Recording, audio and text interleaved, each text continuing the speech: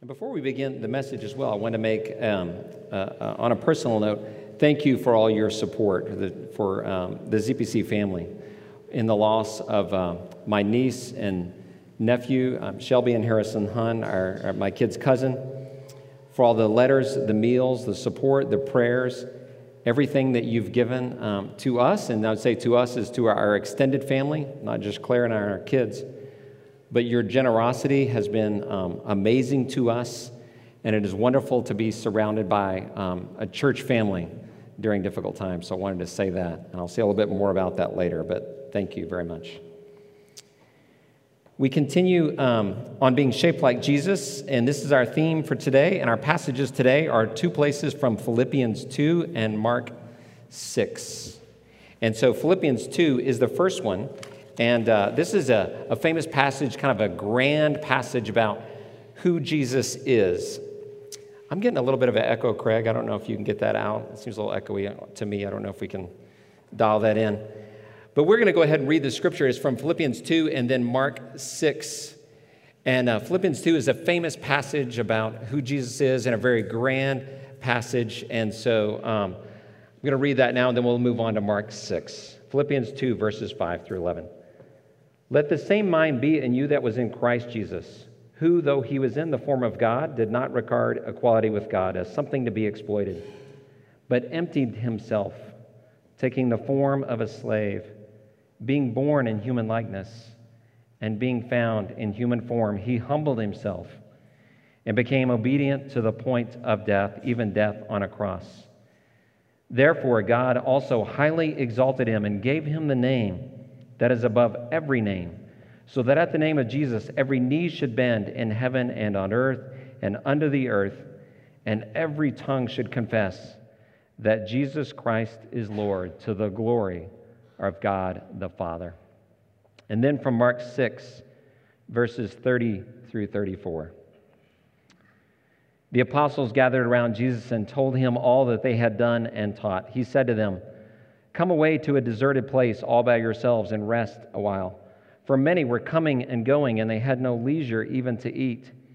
And they went away in the boat to a deserted place by themselves.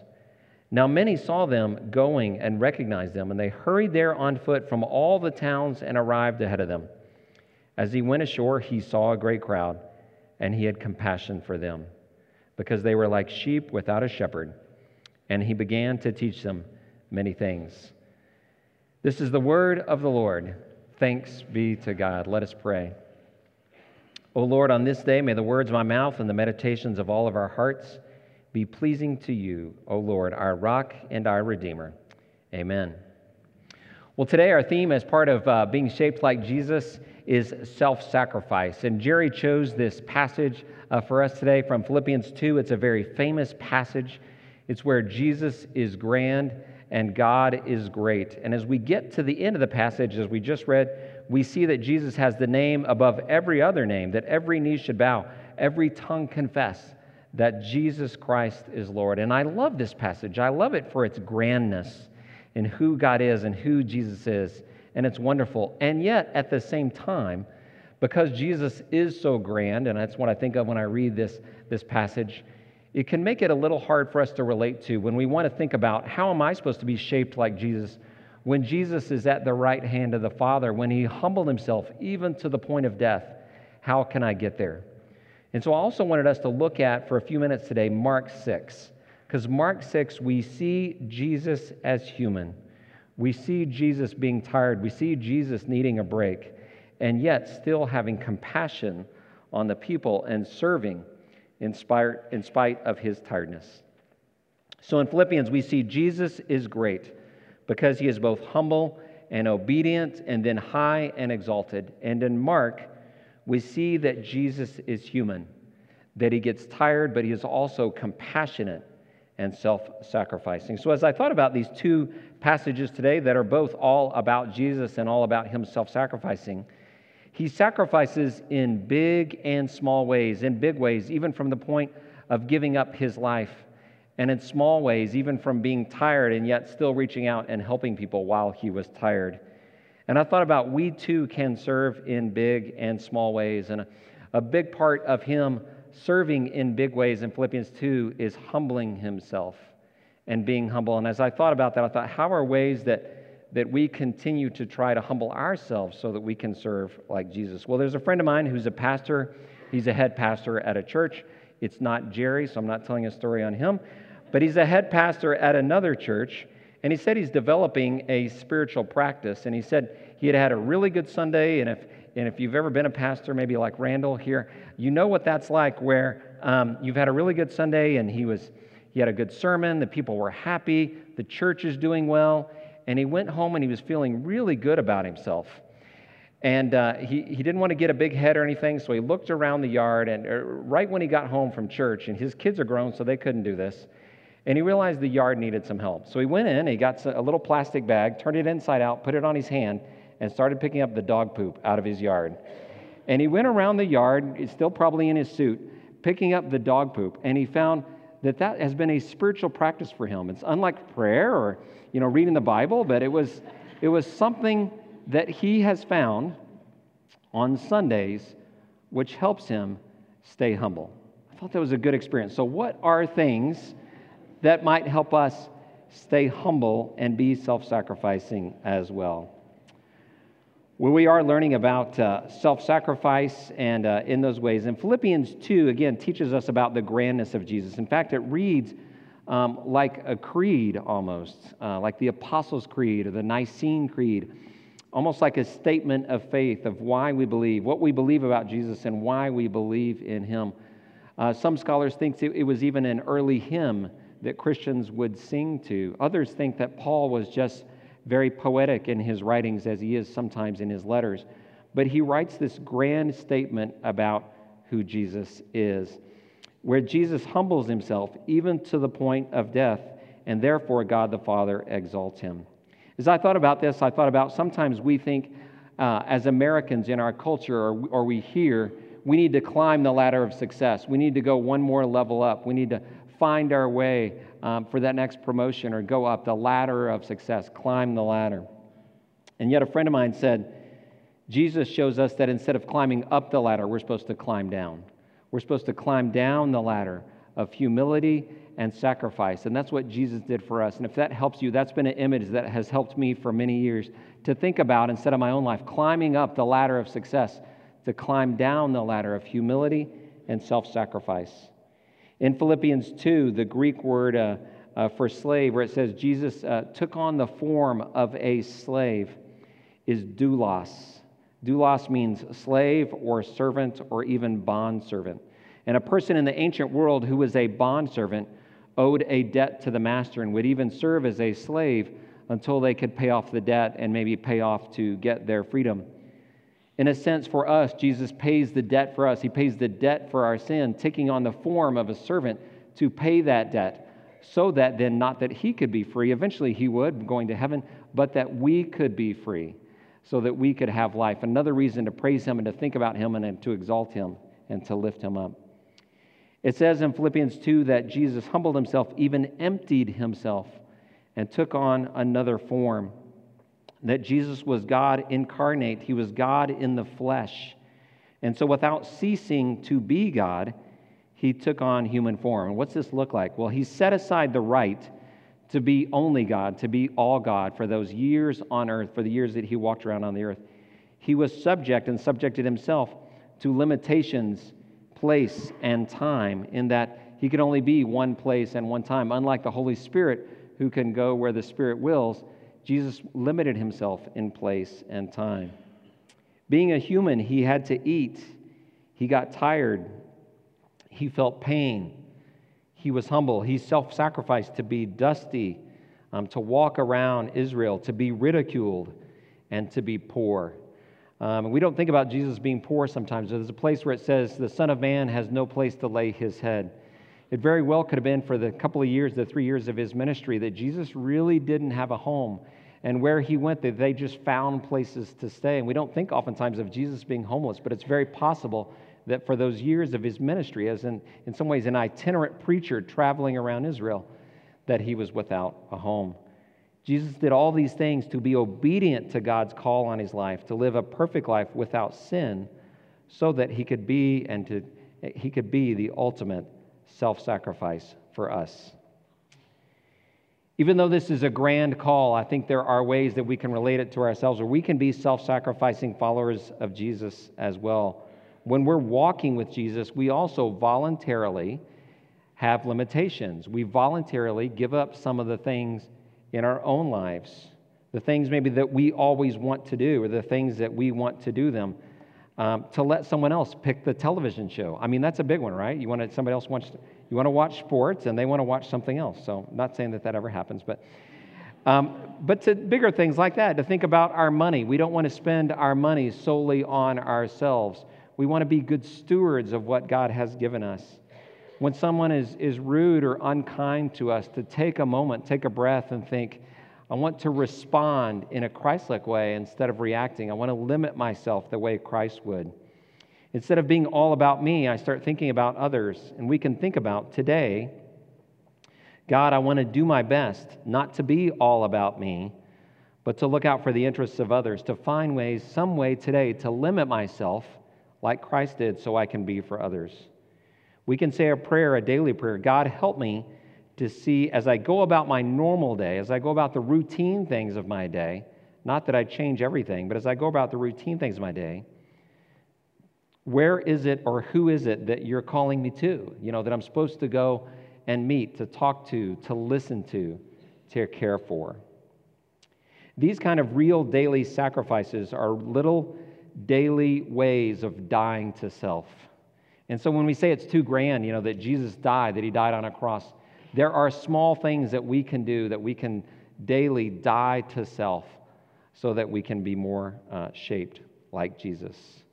And again, this passage, though, it is grand, it is great, and it ends with Jesus sitting at the right hand of the Father, and it's hard to relate. And so today, as well as Philippians 2, we wanted to look at Mark 6. I think it's a place where we can relate more to how Jesus feels. So there's a little bit background behind this story. Earlier in Mark 6, maybe even on Mark 5, we read that John the Baptist, who was Jesus' cousin, was beheaded and killed. And so Jesus most likely has just learned this very recently, maybe really recently. And here he is, though, out serving people, and there's crowds. They've figured out who Jesus is. They're crowding around him. It says, so many were coming and going that they, the disciples and Jesus, did not even have a chance to eat. So they went away on boats on the Sea of Galilee, basically to escape. And this is where we see Jesus the human. Jesus is tired. He's probably mourning the loss of John the Baptist, his cousin, and he needs a break. So he goes with the disciples on the boat, and this is most likely a sailboat, which would travel very slowly. But the Sea of Galilee is small. It's basically a lake, and on a clear day, you can see from one side to the other. And so most likely they're on the north side of the Sea of Galilee as they traveled across. And so the people saw what he was doing, and they started walking ahead. And it said even people from other towns joined them, so that when Jesus and the disciples got to the other side, and we can picture him, coming in on the boat and seeing this crowd gathered there. They beat him there. They got there ahead of him. And we can think of Jesus probably standing and his shoulders slumping, like, can't I just have a time to get away by myself? Can't I just get a break from these people? We were looking at this passage, as we often do on Wednesday at our staff meeting, and one of the ladies on our staff, who is a mom, said it felt to her something like this. When we're talking about, what does this feel like? What does this look like for us when Jesus was tired, but he still had compassion on the people? She said, well, I think it feels like this. You've been hanging out with your kids all day, you've been serving your kids, and you've been busy, you're tired, and as a mom, you lay down, I can get a few minutes of rest, I can take a really short nap, and so you go lay down somewhere and close your eyes, and then your son comes in, and in a whispered voice says, Mom, where are my shin guards? I have soccer practice. And she said he whispers it because he thinks that if he whispers it, you can still stay asleep but answer him. But you can't.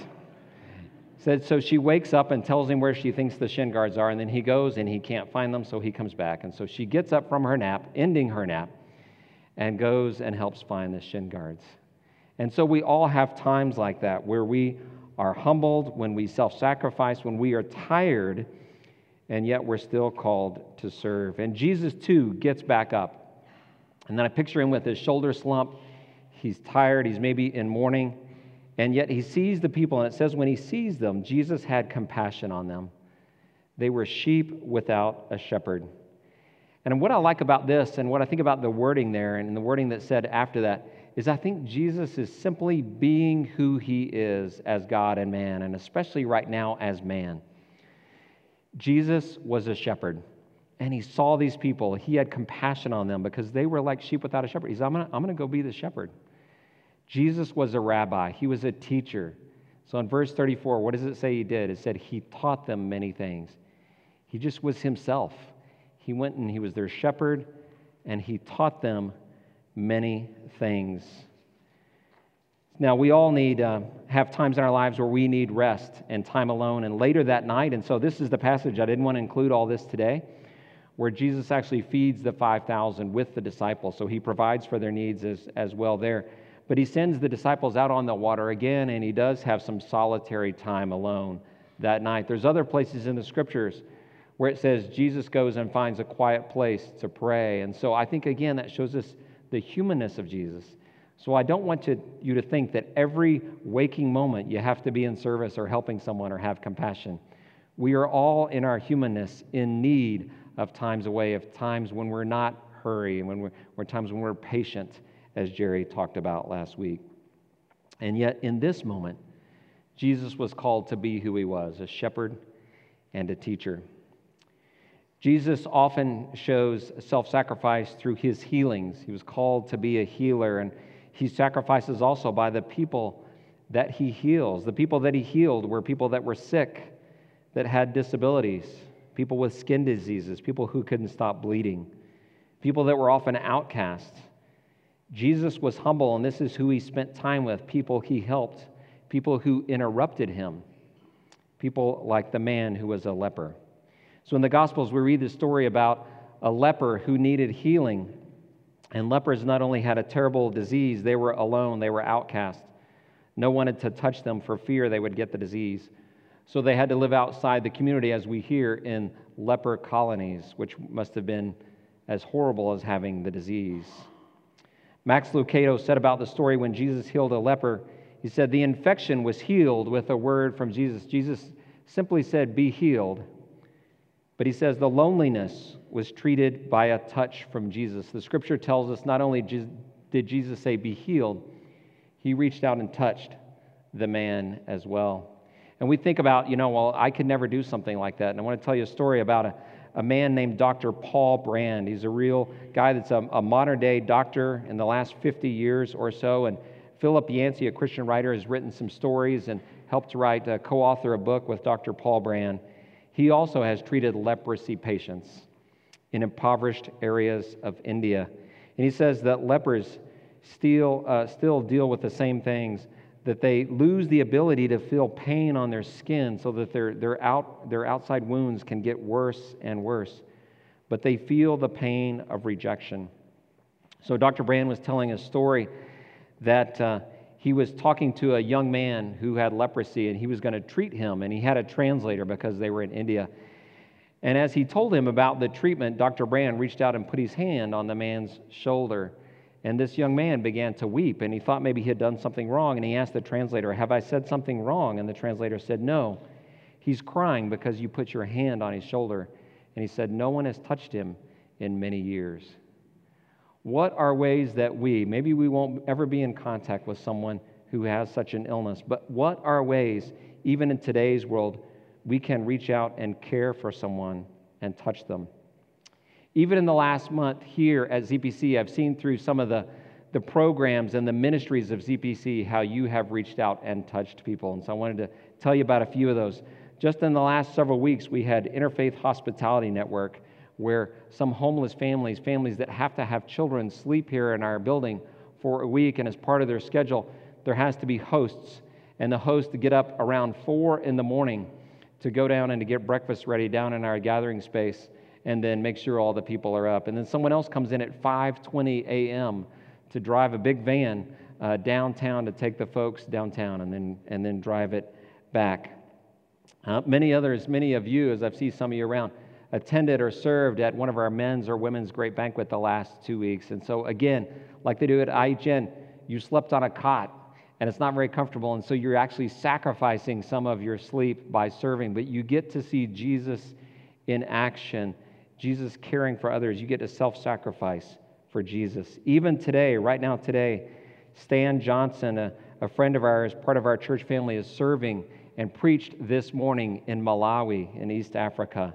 Gretchen Tilley's in Iraq on a mission trip there, which is amazing. And 30 to 40, maybe more, I'm not sure the exact number, of ZPCers are in rural Kentucky serving and worshiping with the people there today. And so I'm grateful for all these things. But I think even more importantly, there's this self-sacrifice that happens in everyday life. When you go around those little daily things, when life interrupts you, when someone needs help and someone calls on you, and you answer the call for Jesus in a way maybe that only you can answer, or a way maybe that we all could answer. Those things are very, very important ways of self-sacrifice. So as most of you know, just over 3 weeks ago, we had the tragic death of my niece and nephew, Shelby and Harrison Hunn. Especially if you were here in Zionsville, you knew of that. It's Claire, my wife Claire, it's her sister Stephanie, children. And so this tragedy shook all of us up, and it was very painful for us because we were very close to Shelby and Harrison and to Stephanie. We lived in the same town, so we did a lot of things together. And it's been incredibly painful over the last 3 weeks. But I'd like to talk about for a moment how I've seen ways of self-sacrifice and how people have come around in the community, in the church community, the Great Banquet community, in this Zionsville community, all over really, to show us ways of self-sacrifice. I talked to a pastor friend just this week, and he said someone called him when they heard about this tragedy, and they said, "What do I do when my good friend experiences tragedy?" He said, "You just go there and you be present with the person. You don't have to say anything, just be there. And if there is a need, you try to meet the need. That's what you do." So many people have done that just for us in these last 3 weeks. I'd like to share a few of those. Within 20 minutes after we learned of the tragedy, we made a few phone calls, and some friends came just to be with us, many of them staying for many hours, including Jerry, our pastor and my friend. A few hours later that same day, I thought maybe it was a coincidence at first, but I'm sure that it wasn't. A good friend of our family was driving through Indianapolis from out of town and heard about it, and so she came by our house and helped another woman and my wife Claire to clean our house because they knew people would be coming over.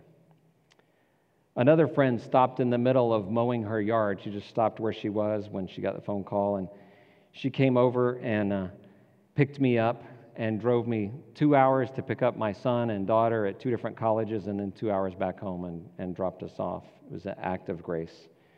Another friend went to our high school where our younger boys go to high school and picked them up and brought them out to be with our family. People brought food. They gave us hugs. They cried with us as we cried. They brought more food. Many of you texted us. You called us. You sent letters and cards and gift cards, and you sent flowers and brought more food, which we shared with Stephanie and our extended family and many others. A few days later, our college kids needed to go back to college for classes for a couple of days. And so a friend of ours showed up in the dark at 6:40 in the morning to drive them 2 hours back to college and 2 hours back home. Someone came and cleaned and organized our pantry, and I liked that a lot until the next morning we were making sandwiches for school, and we couldn't find the peanut butter. Where's the peanut butter? We need PB&J. And I couldn't find the peanut butter, but we found it, and the boys weren't late for school. Another friend of ours that we've been backyard neighbors for like 14 years said, "Can we mow your yard?" And I said, "Sure." And then they mowed it again a second time. And I said, "Hey, can you put some grass seed in those holes where we have?" I didn't say that. See, it's easy. I couldn't say that then a couple weeks ago. I can say that now. But I didn't actually say put the grass seed in, but I thought about it. But I did say this. So a friend of ours, a really, really close friend that we've seen often, almost like family over the last 3 weeks, she's been organizing meals for all of us. And she was talking to Claire on the phone, and I was sitting nearby, and I said kind of loudly, "I have a request." And Claire says, what? And I said, ice cream. We have no ice cream. So miraculously, how God works, several hours later, 2 tubs of Bluebell ice cream, homemade vanilla and chocolate chip cookie dough showed up. And so I say this sort of flippantly, but we cried again because people cared so deeply. Not only for ice cream, but just how much people would care. We've been overwhelmed by all of yours and our friends and family, people from out of state and around the country, acts of self-sacrifice, kindness, and compassion. And the gift of presence, of people being present with us. As I look around the room, many that I see here today, and I can't look very long because I'll probably start crying, but through you, God has been present with us. Jesus was present with those who were hurting, with the leper, the crowd who followed him when he was tired. He was present. He sacrificed in small and big ways. And so many of you have been there for us, present for my family, and when I say my family, all of our extended family that's around the north side of Indianapolis who we've experienced this. And we can't physically see Jesus. I think about this often. We don't physically see Jesus today, but when we see you, we see Jesus. So thank you. We too can be like Jesus. Jesus is the one in Philippians 2 that shows what it's like to be humble, to be compassionate, to sacrifice. And because he is also God, we can praise him who inspires us to sacrifice for others as he first sacrificed for us. So I'm going to end this thing a little bit differently today. I'm going to ask us in just a moment, we're going to sing a closing song that talks about the name of Jesus, praising the name of Jesus. But before that, I'd like you now to stand with me, if you would. Please stand. And we're going to recite together Philippians 2, 6 through 11. In many ways, as I said, this reads like a statement of faith, a creed, a praise to Jesus that is our greatest example of humility and self-sacrifice and love. Let's read together. Christ Jesus, who, though he was in the form of God, did not regard equality with God as something to be exploited, but emptied himself, taking the form of a slave, being born in human likeness. And being found in human form, he humbled himself and became obedient to the point of death, even death on a cross.